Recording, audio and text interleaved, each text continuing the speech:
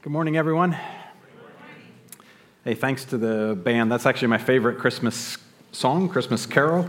It's a great song. I have it on, it cycles through in my tablet, so I listen to that song all year long. So that's a good one. As John has said, my name is Dan. I would like to welcome you to Skyline today, particularly those of you who are here for the first time. If that's you, not only put the little check mark on your connection card, but look me up afterwards. It'd be nice to talk to you a little bit, get to know you. We're wrapping up today our series on guardrails, which is both a title and a concept that we borrowed from Andy Stanley at North Point Community Church down in Georgia. Guardrails are funny things, really, right? You don't notice them when you're driving, unless maybe someone else has crashed into them and they're all wrinkled up right there, right? But you're actually glad they're there. And as I was preparing this, I remembered back when I was in college, I had an odd little car, 1972 Honda 600 sedan, basically a frame wrapped around a motorcycle engine. There's probably a picture of it they could show you right there. That tells you how old I was because we didn't have color photography back then. So I had this little car. As if it wasn't enough that it was this little teeny car, my dad and I, as you can see in the picture, we chopped the back end off. We turned it into a little pickup truck. Left the car with very little weight in the back and had not really that much weight in the front either. A 2-cylinder engine in that car, 33 horsepower. You could really move. It's kind of hard to grasp the actual size of this car. But people walking by my apartment one night realized it was small enough that they could lift it up and put it on top of the dumpster. Fortunately, I had a couple friends in the house with me, and we were able to lift it off the dumpster and put it back in the driveway where it belonged. It is not a very big car, but it was a truck, right? So I figured it's a truck. I can take it anywhere any other truck can go. So like this road that is in the Santa Rita Mountains. The Santa Rita Mountains are south of Tucson, Arizona, just north of the Mexico border. And so one day my roommate, Greg, and I, my college roommate, were driving down this little dirt road, zipping along, going around the curves and over the dips and the bumps and having just a good time. It's a beautiful day. On one side of us is the mountain. On the other side of us is nothing, just the cliff and the air. And as I come around this curve, I hit a little patch of gravel, and the heavier engine, not super heavy, but the heavier engine kind of digs into the gravel, and the lighter back end just keeps going. And we do a complete 360 in the middle of the road. I probably looked like this next picture in the car. So I was like, ah! And at that moment, I realized that in my life and in that spot, I really wish there had been some guardrails. I would have felt a lot more comfortable if there were guardrails, but there weren't, right? And I was literally afraid for my life, right? There was no particular reason why we didn't spin off the road into off the cliff. I'm glad we didn't. I also realized maybe I was driving a little too fast for the road conditions, and that memory has stuck with me ever since that time. I've been a more careful driver since that happened.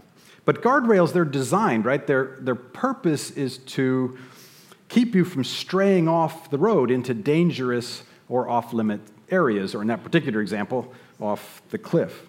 They have two purposes. They direct, right? They show you where the path is, stay within these guardrails, and they protect you. If you get too close to the edge, you bump against the guardrail and come back in.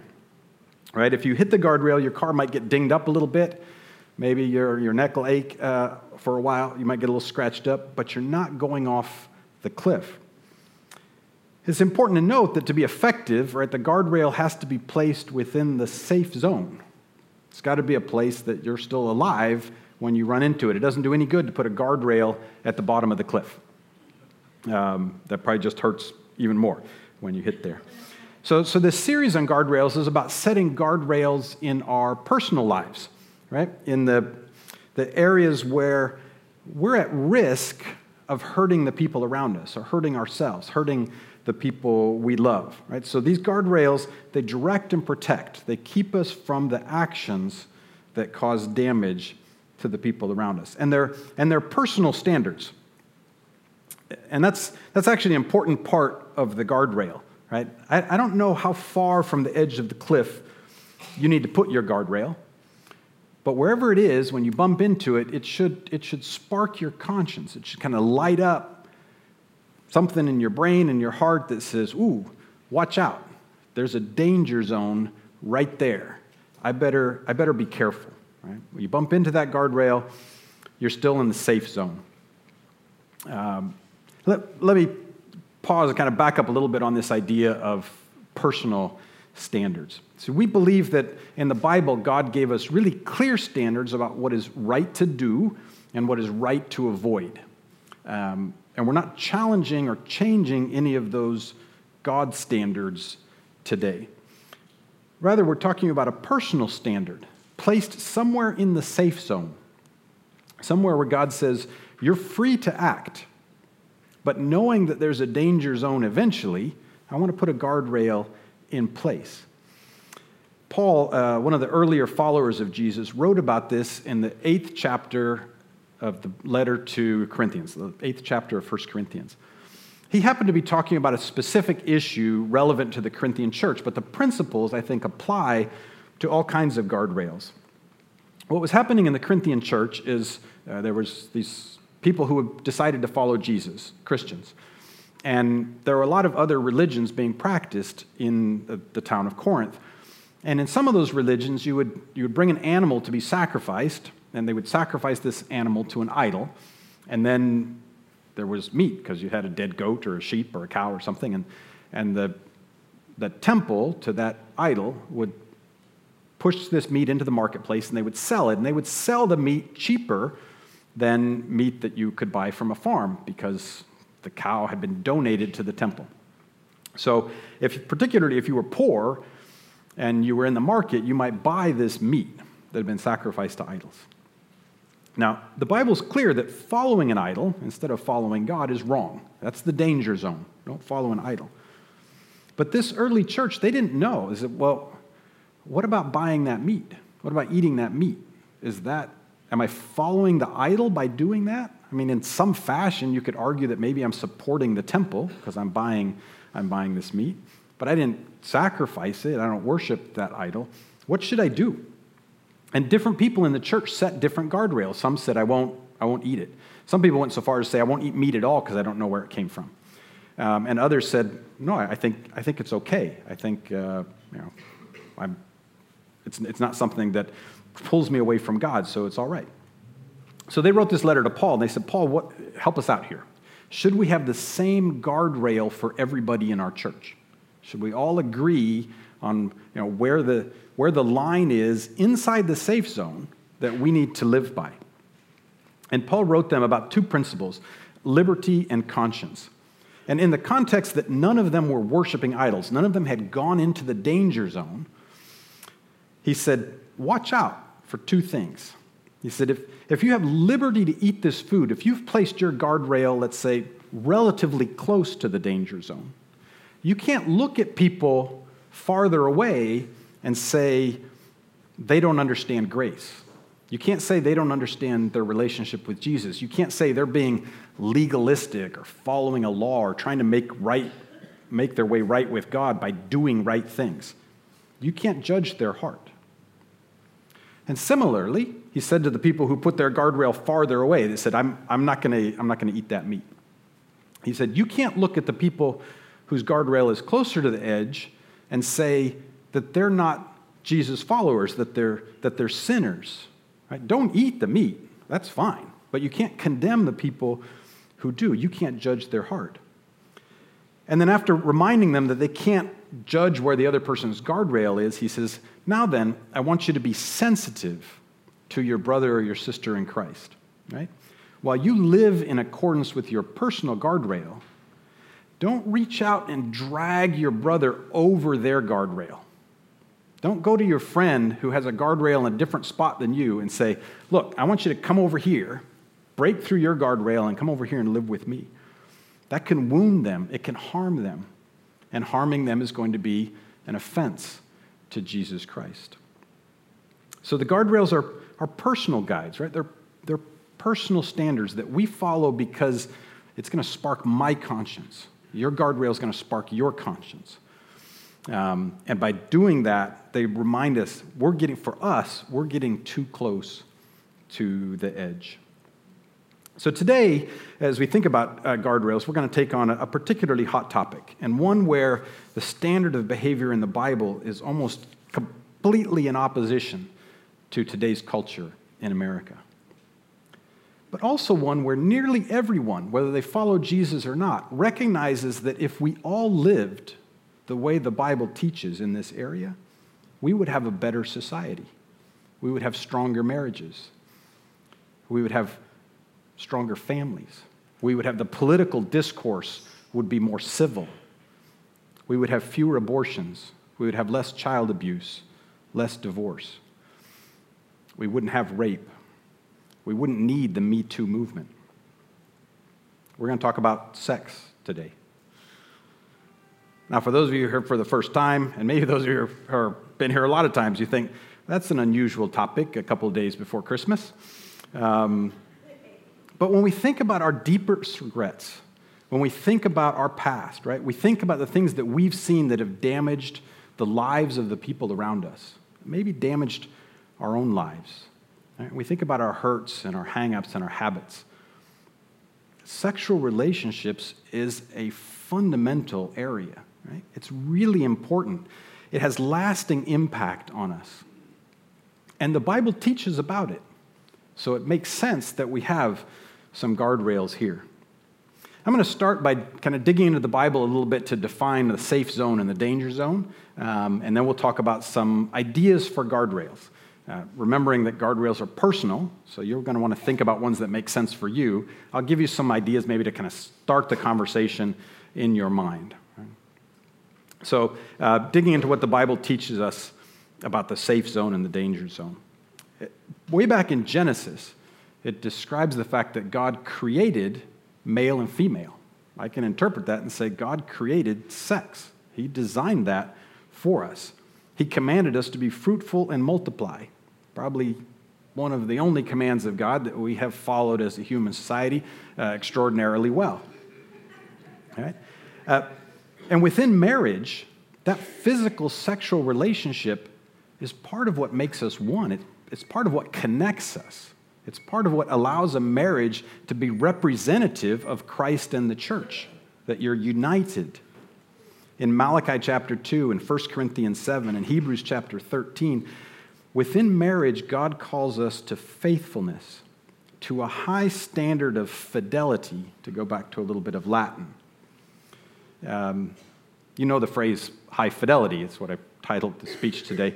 Back in my era, when you only had black and white photos, your hi-fi, your radio, your turntable, before CDs, right? You wanted to get high fidelity. You wanted to get a faithful reproduction of what was really happening. We talk about that today with high-definition televisions, right? Big plasma screens. You want to get it as realistic as possible. Fidelity is being faithful.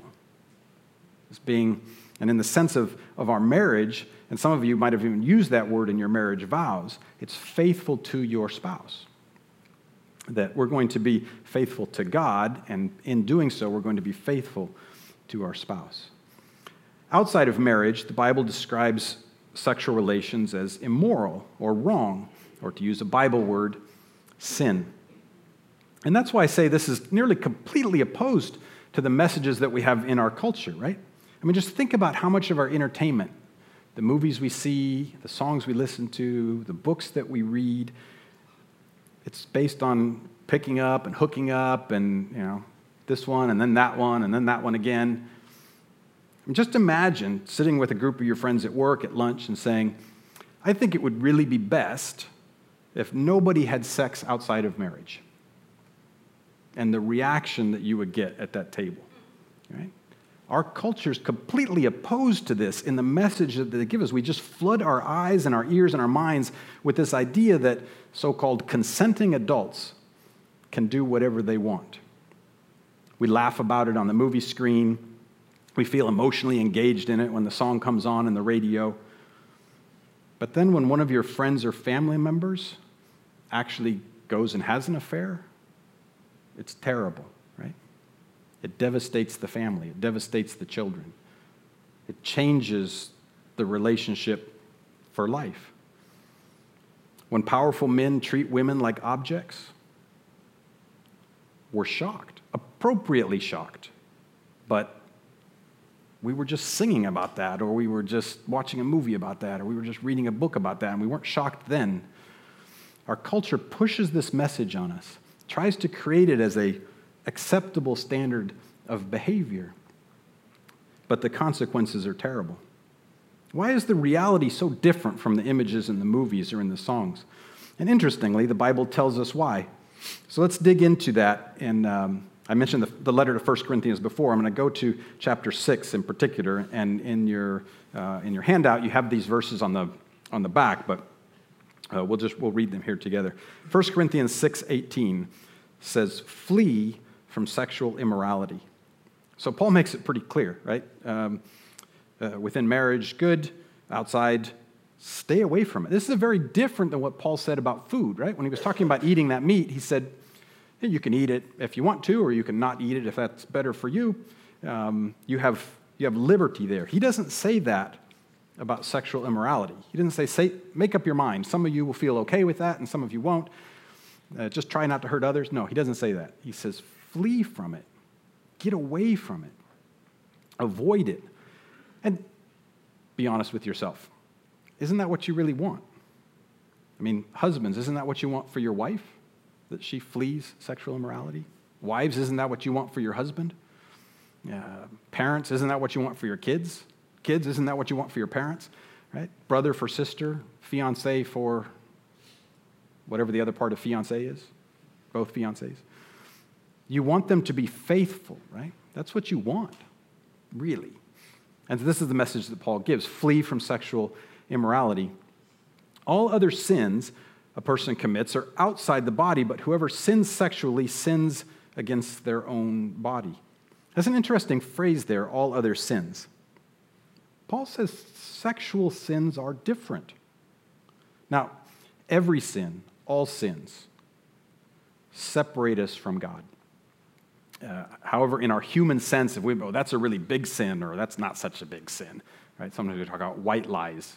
It's still a lie, right? All sins separate us from God. We're equally far from the standard of perfection that is God's truth and God's rightness.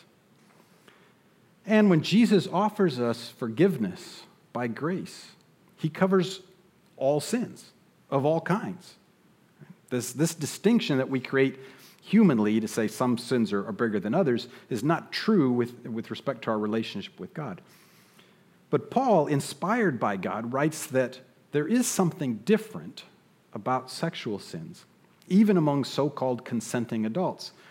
He says these have a consequence on your body, a lasting consequence on your physical body. And I think there's at least two ways that this is going to be true. One is that it damages and undermines relationships. And the most obvious is a married couple when someone goes and has an affair. A lot of times that marriage breaks up. It ends up in divorce. It ends up scarring the children. Right? It damages and undermines relationships. It also damages and undermines future relationships because it makes you a liar, possibly for life. You have a secret, something that you did, something in your past, something in your sexual history, and maybe you've told your spouse or your fiancé about some of that, but you haven't told them everything. You're holding that part back. And the longer the time goes by, the harder it's going to be to say, there's something I didn't tell you. And so you just hang on to it. And somewhere in your heart, there's that little corner that says, this part of my life, I'm not willing to give to my spouse. I'm going to hold it back. You're not fully transparent. You're not fully one. And it just sits there, eats at you. There's a song by Darius Rucker where he kind of explains this idea. He says, if I told you the mess that I can be when there's no one there to see, Could you look the other way? Could you love me anyway? And that's what we fear, right? So we're afraid to tell our partner because we think it'll destroy their love for us. And so we continue to lie. And we never really fully connect. We never really experience the fullness of love. We have a program here at Skyline called Re-Engage. And it's designed actually to help couples build their marriages on grace and on the truth of the Bible. And if this issue of being a secret keeper, being a liar, if that resonates with you, if you're like, wish you hadn't been talking about that right now, Dan, kind of hurts a little bit, consider joining Re-Engage. It will give you some of the tools that you need to have that conversation with your spouse in a way that is safe, in a way that can lead to confession, forgiveness, unity. I would encourage that. But the point that Paul's making is that this sin is different. It does have these consequences. He describes it as a sin against their own body. And let's be clear, sin against the other body involved as well. And why is this sin against the body such a big deal for Paul? Let me start by going back to the Genesis passage I referenced earlier. In Genesis 1:27, God created mankind in his own image. In the image of God, he created them. Male and female, he created them. See, these physical bodies, these minds, were created in some fashion representative of God. Jesus made an interesting statement one time. He was asked a question about paying taxes. He says, "Do you think we should pay taxes, Jesus?" And he said, "Show me the coin that you used to pay taxes." Someone dug out a coin and gave it to him. And he looked at the coin and he said, "Whose image is on this coin?" They said, "Caesar." Caesar's image had been stamped on that coin. He said, "So render unto Caesar, or give back to Caesar, that which is Caesar's." But he didn't stop there. Jesus often would extend a question into an issue which cuts a little bit closer to the heart. So he said, "Give back to Caesar that which is Caesar's, and give to God that which is God." The image of God is stamped on our bodies. That's the way we were created. How do you give that back to God? Our bodies are valuable to God because they have his image on them, whether we're a follower of Jesus or not. Right? All of us, created in the image of God. But Paul doesn't just leave that to be guessed at. He says, I'm hoping you'll remember that passage in Genesis and understand that your bodies are valuable. He's going to emphasize why. He goes on in verse 19. "Do you not know that your bodies are temples of the Holy Spirit, who is in you, whom you have received from God?" I like that. Do you not know? Don't you know? I mean, you should know this. I told you this when I was there, Corinthian church, and maybe you don't know. Maybe you've forgotten, or maybe there's new people who have come. So I'll remind you again. Don't you know that when you believed in Jesus, God sent the Holy Spirit to live within you? You have become a literal temple, a temple of God, the dwelling place of God. Sometimes, when I remember to do so, I bring flowers home for my wife. Thank you. That's what I was waiting for. Aww.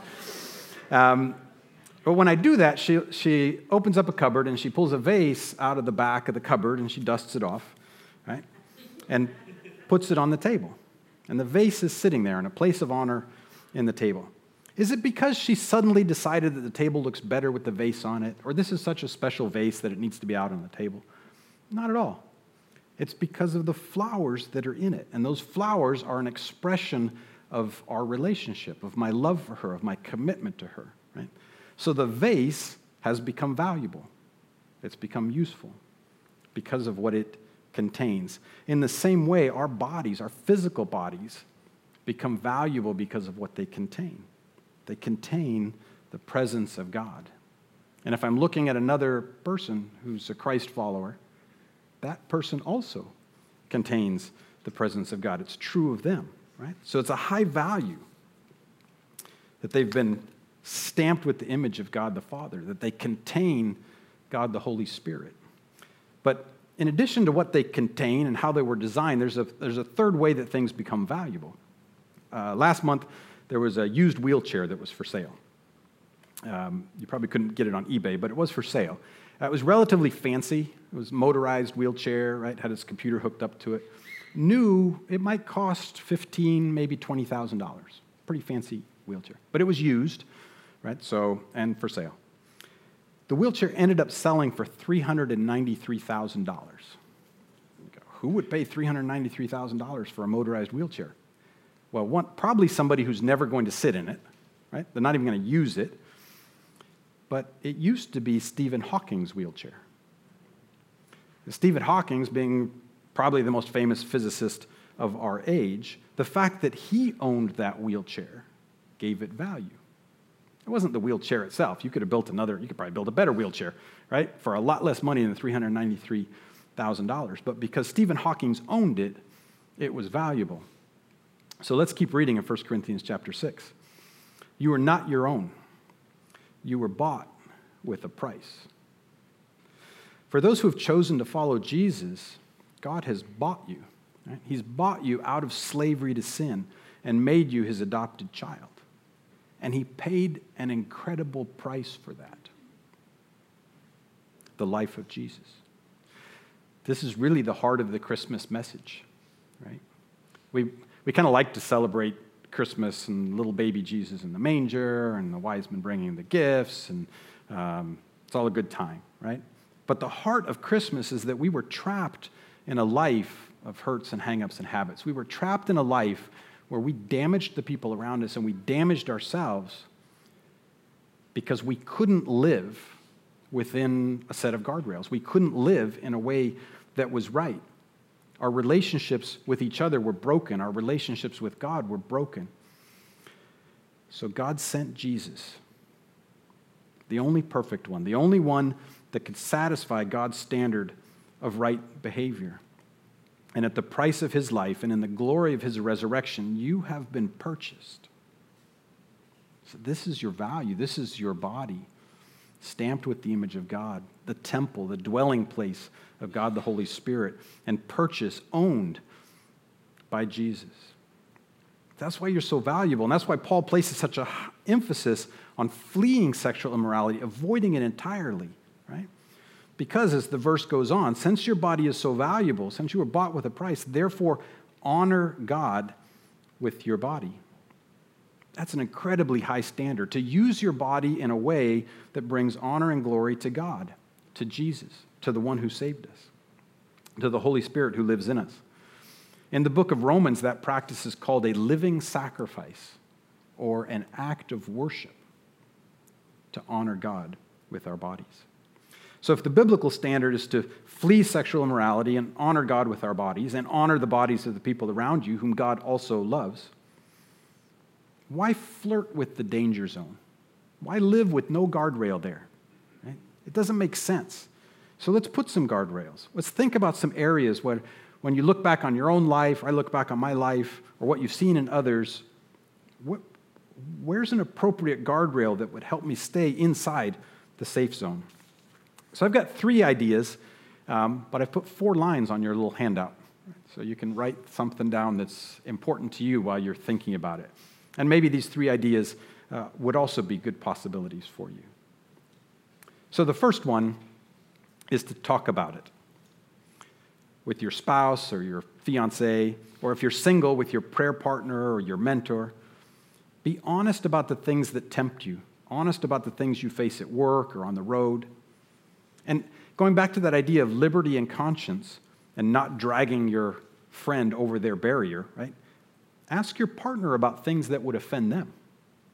Say, if I was doing this thing and you saw me, would that offend you? Would you think I was not being faithful if I was acting in that way, right? If I'm eating a meal with a coworker, have I crossed a line for you? Be aware of that, right? How about if I go for a drive with a friend? Does that cross the line? And come up with strategies that will not only help you stay faithful, but will encourage your spouse about your faithfulness, right? Maybe you need to call your spouse when you're in a car with a friend. Hands free, please, right?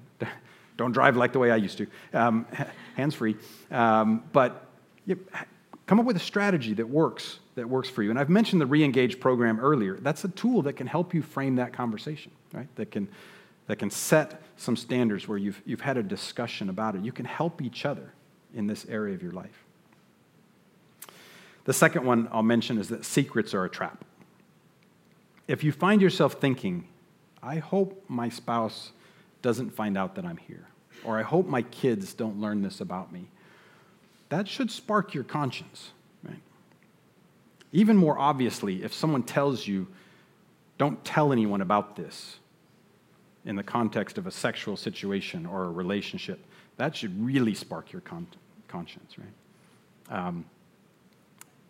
On this point, I've known too many churches, and one would be too many, but I've known too many churches that ended up really hurting people because some of the leaders in the church, sometimes the pastors, had secrets in this area of their lives. And the people who knew about it kept the secrets because they were afraid that if they said something, it would destroy the good work that God was doing in this place.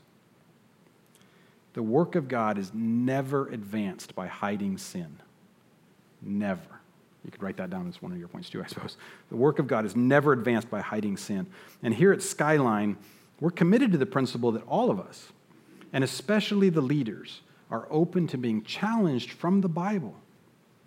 For those of you who are members of Skyline, I say you have an obligation to speak up if one of our leaders is behaving inappropriately in this area of their lives.